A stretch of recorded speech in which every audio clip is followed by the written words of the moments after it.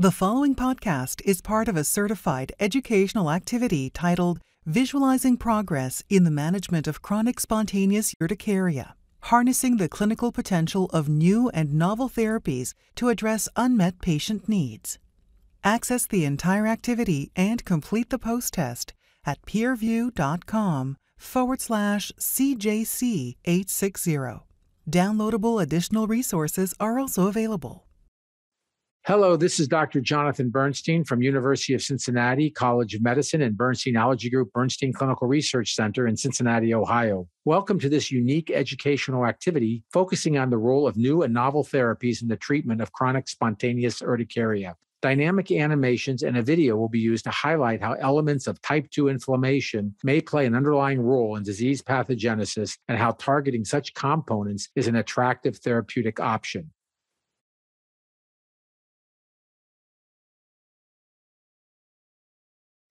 Urticaria is poorly understood and underestimated clinical condition. It's characterized by the sudden onset of itchy wheals and swelling, angioedema, which usually resolves within 24 and 72 hours, respectively.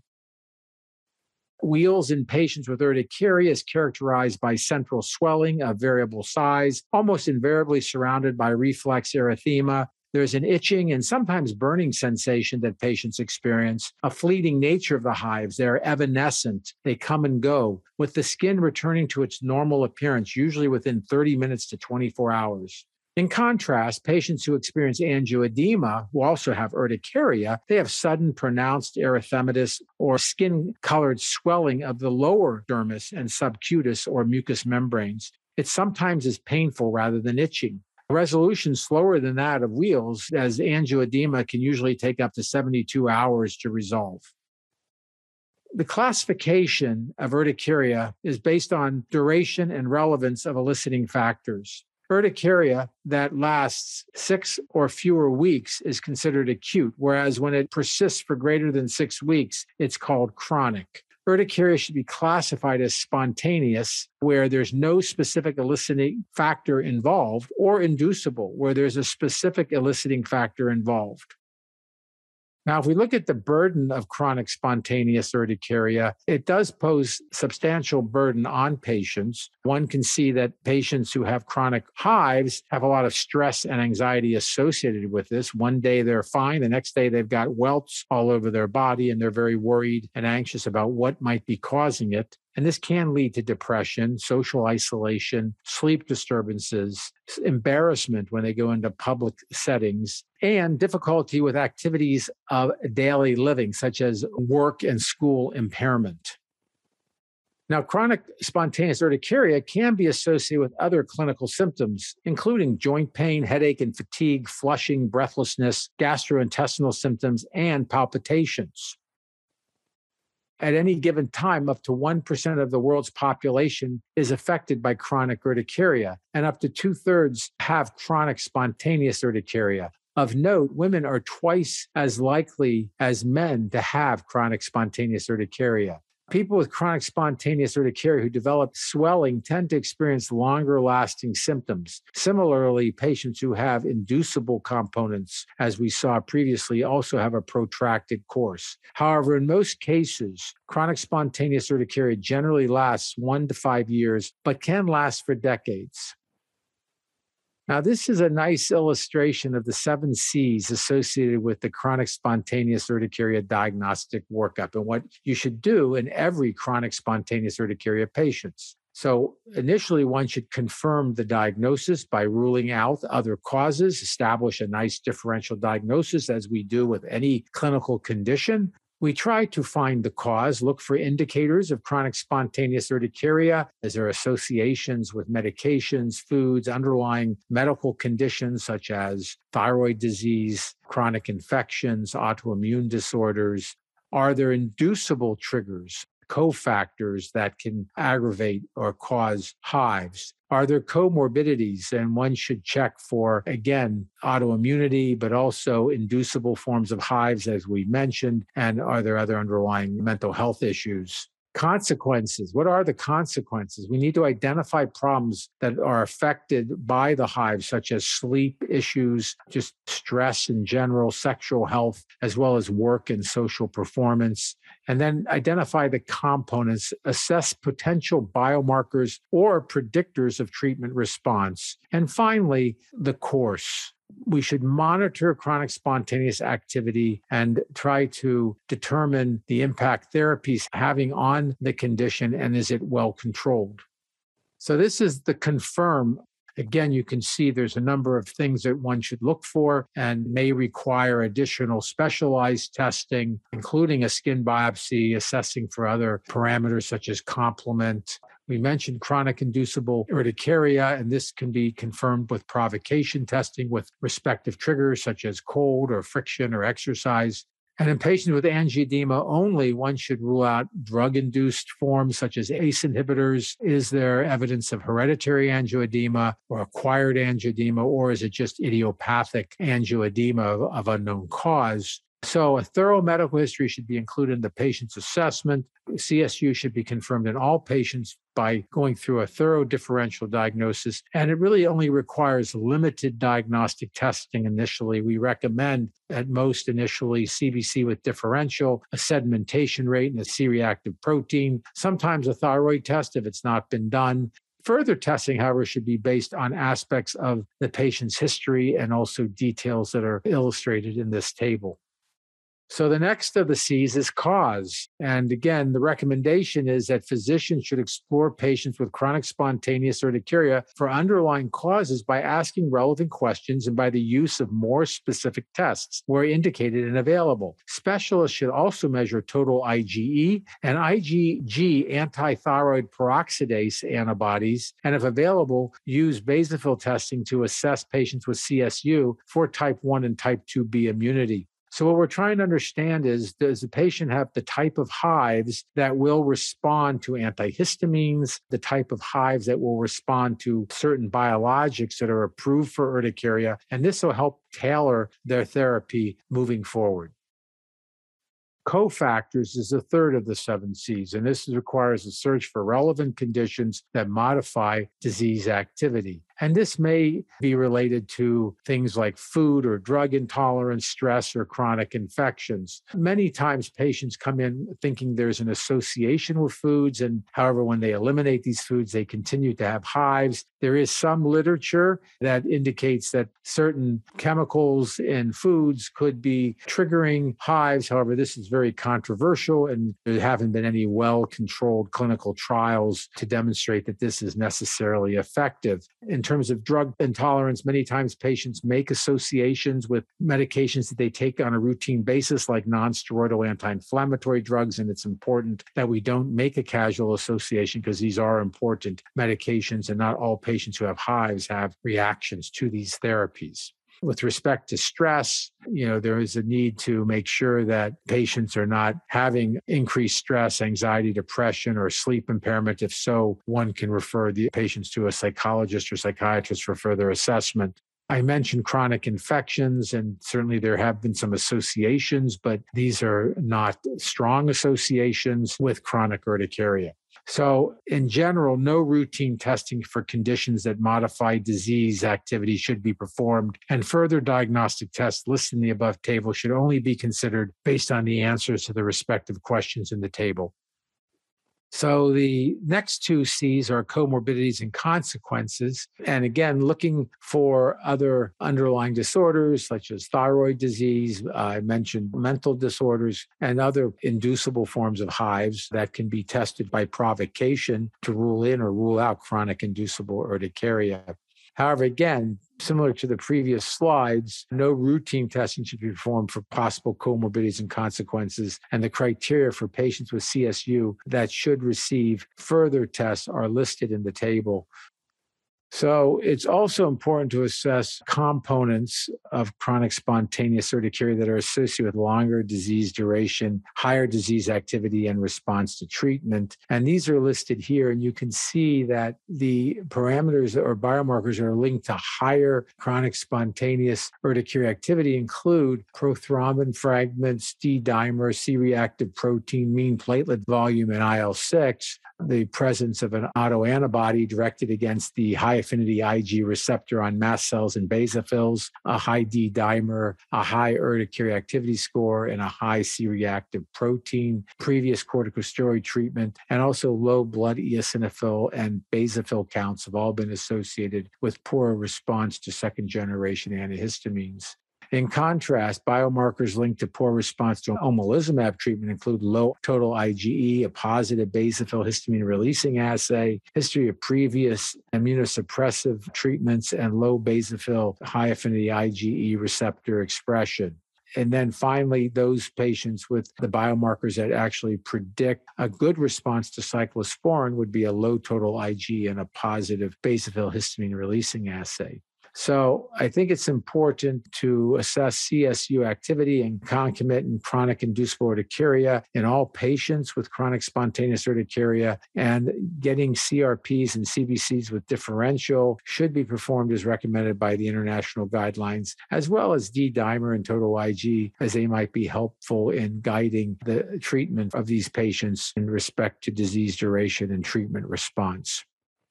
Now, this is a recommended diagnostic algorithm for chronic urticaria, and you can see it's broken down by wheals, which are the hives, and angioedema, which is the swelling. And they go through this algorithm. For instance, if we look at wheals, is there recurrent unexplained fever, joint bone pain, malaise? If it's no, then is there an average wheal duration of greater than 24 hours? Is it no, then are the symptoms inducible? And if it's yes, then one should do the provocation test to try to bring out these types of hives. If it's no, then one can surmise this is likely chronic spontaneous urticaria. But if the wheals are longer than 24, we want to consider other things such as vasculitis, and that may require a biopsy. If it's positive, then that would support the diagnosis. If it's not, then we go back and ask again, are they inducible? And if they're not, then that probably would make this a diagnosis of chronic spontaneous urticaria. There are other conditions that are not something we're going to cover, such as the autoinflammatory diseases or the hereditary or acquired angioedema. But this is a very nice algorithm that kind of takes you through the gamut. Now, there are several validated instruments that help the clinician to assess disease activity and the impact and control of the condition. And one is the Urticaria Activity Score. And this is a total of a 42-point score. It's made up of scoring of wheals and itch every day. So there's a maximum of 6 points per day, going from no wheals or itch to mild to moderate and intense. And these are based on quantifying the number of wheals. So less than 20 per 24 hours is mild, 20 to 50 is moderate, and greater than 50 is intense. Similarly, with the itch, mild is present but not annoying or troublesome. Moderate is troublesome but does not interfere with normal daily activity or sleep. And intense is severe pruritus, which is sufficiently troublesome to interfere with normal daily activity and sleep. When you add these up, you get a daily urticaria activity score, and then you get an urticarial activity score over 7 days. So the lowest number would be 0, and the highest number would be 42. So now we're going to look at the latest evidence for treatment options related to chronic spontaneous urticaria. What are the basic considerations in the management of chronic spontaneous urticaria? Well, the goal of treatment is to treat until chronic spontaneous urticaria is gone, okay? The therapeutic approach involves the identification and elimination of underlying causes, the avoidance of eliciting factors and inducing tolerance, if possible, and the use of pharmacologic treatment to prevent mast cell mediator release or the effects of mast cell mediators. So when we look at identification, elimination of underlying causes, as we've discussed earlier, we think about drugs, physical stimuli, infectious agents, treatment of other inflammatory processes, reducing physical and emotional stress, and reducing the functional autoantibodies that could be activating mast cells, and finally, dietary management. You want to treat as much as needed and as little as possible. Stepping up or stepping down should be done according to the patient's course of disease. And this is a nice algorithm for treatment. And you can see that it starts off by recommending just a single dose of a second generation H1 antihistamine. And if there's inadequate control after 2 to 4 weeks or earlier, or if the symptoms are intolerable, then one should advance to up to 4 times the dose, the recommended dose of second generation antihistamines, which is safe to take. And again, if symptoms are still intolerable, then we have to think about next steps. And one of the higher profile therapies at this point would be omalizumab, which blocks IgE receptors and blocks IgE in the peripheral blood. But if this is ineffective after 4 to 6 injections, or if symptoms are intolerable, then we have to potentially think about cyclosporin, and we have to make sure that patients don't have underlying medical conditions that make this a relative contraindicated therapy. Up to 50% of patients living with CSU, their disease remains uncontrolled and available treatment options are few. Thus, additional safe and effective alternative therapeutic options are needed. Now, what are the causes of chronic spontaneous urticaria? Well, we certainly don't know for sure, but there are theories of pathogenesis. Chronic spontaneous urticaria, or CSU, is a mast cell-driven skin disease characterized by the recurrence of transient wheals, also referred to as hives, angioedema, or both for more than 6 weeks. Several mechanisms have been investigated as possibly contributing to the pathogenesis of CSU, including infections, food intolerance, coagulation cascade, genetic factors, and autoimmunity. In type 1 autoimmune CSU, IgE autoantibodies to autoantigens, such as thyroid peroxidase and interleukin-24, activate mast cells to secrete vasoactive mediators, cytokines, and chemokines. These, in turn, activate endothelial cells, increase vascular permeability, and promote the migration of blood cells to the dermis. In type 2b and 3 autoimmune CSU, IgG autoantibodies to the IgE receptor, or IgE itself, activate mast cells with the same consequences. 2 IgG molecules in proximity activate complement, type 3, to liberate C5a, which augments mast cell secretion and is a separate chemotactic factor for granulocytes and monocytes. The rationale for the development of new agents to be tested for putative efficacy in CSU is dependent on assumptions about which of the aforementioned contributions to hive formation can be inhibited to significantly suppress symptoms.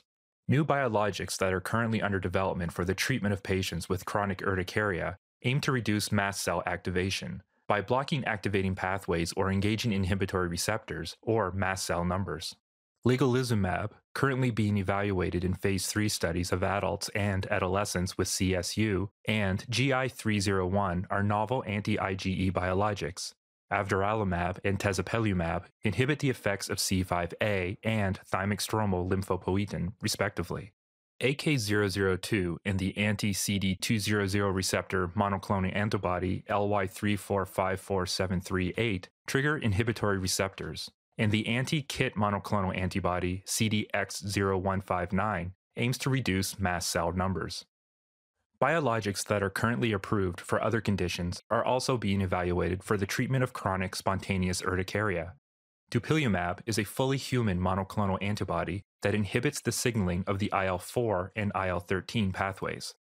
IL-4 and IL-13 are key and central drivers of the type 2 inflammation that plays a major role in asthma, chronic rhinosinusitis with nasal polyposis, atopic dermatitis, and eosinophilic esophagitis, and may contribute to CSU.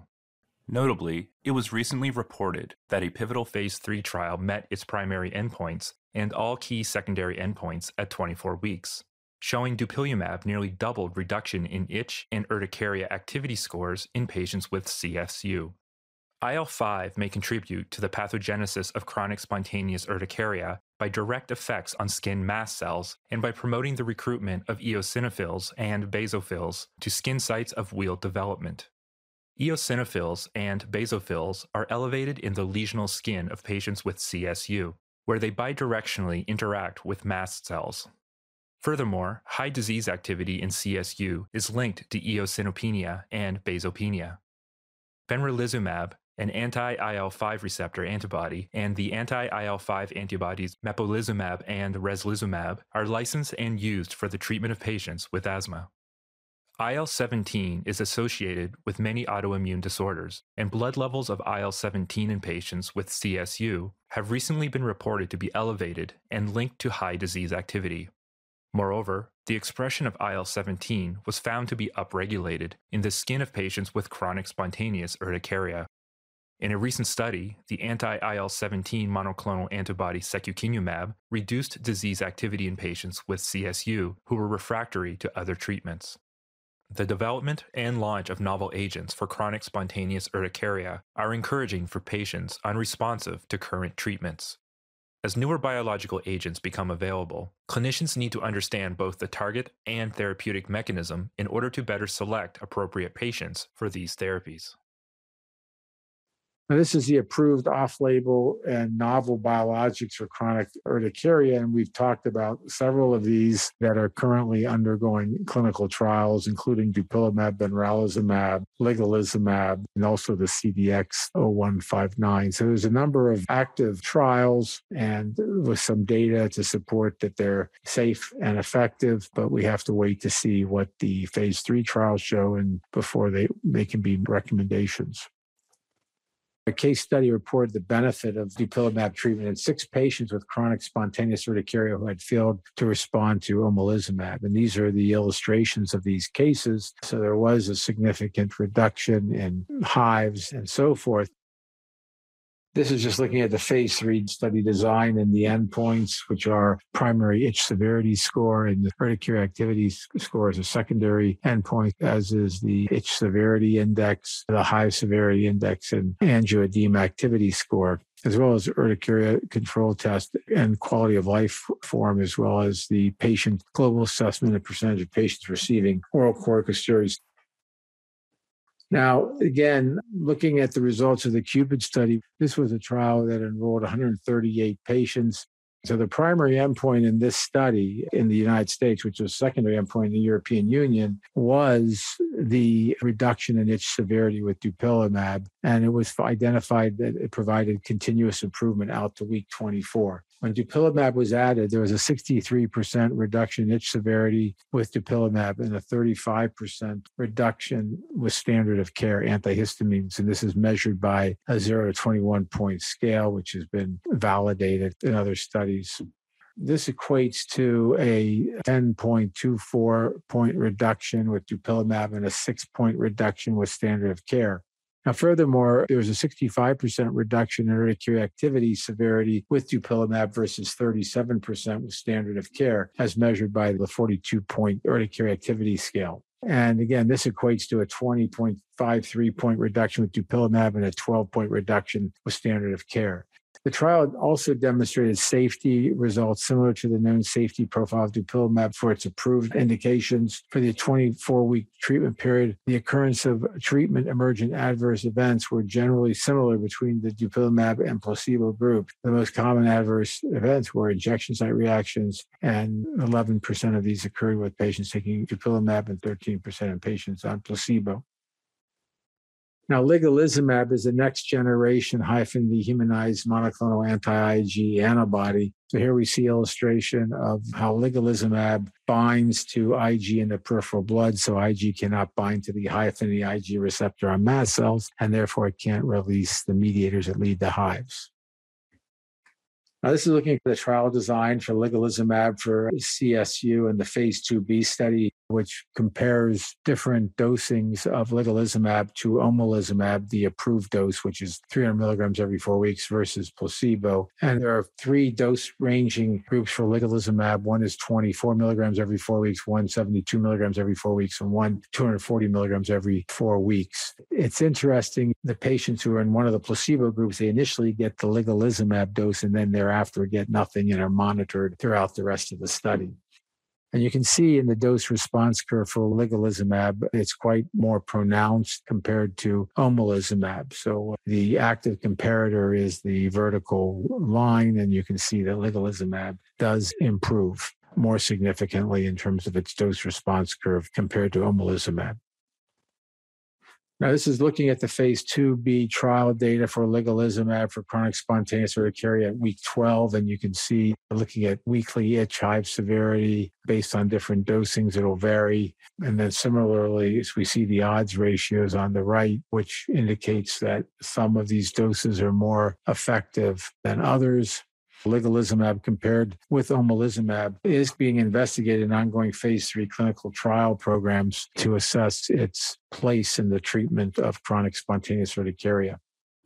Now, benralizumab is an IL-5 receptor alpha-directed cytolytic monoclonal antibody. And this is data from our study that shows that patients who were receiving benralizumab, they had a run-in period of a placebo, and then they received their first dose, and there was improvement in their UAS7 scores as well as their individual markers and components. And then it starts to plateau and then further decline over the final 4 to 6 weeks. So again, this is one of the studies that led to the initiative to conduct the AROYA study, which is ongoing. So these are some final thoughts about how novel treatment options for chronic spontaneous urticaria have the potential to transform the management of this disease. Well, I think it's important to recognize that only up to 40 to 50% of patients with chronic hives respond to high-dose antihistamines. And so we need other treatment options. And the role of biologics have really opened up the field of urticaria and provided some additional treatment options and have actually improved their hives remarkably. So I think that with more of these therapies, more understanding of relevant biomarkers, which features in a patient would be most suitable for receiving one or other agents, has really created a whole new understanding of this oftentimes difficult to treat disease. That ends our discussion for today. I hope you found the activity informative and useful to your practice and encourage you to access the supplemental materials. Thank you very much for participating. Thank you for listening. Download materials and complete the post-test for instant credit at peerview.com/CJC860. This activity is supported by an educational grant from Sanofi Genzyme and Regeneron Pharmaceuticals.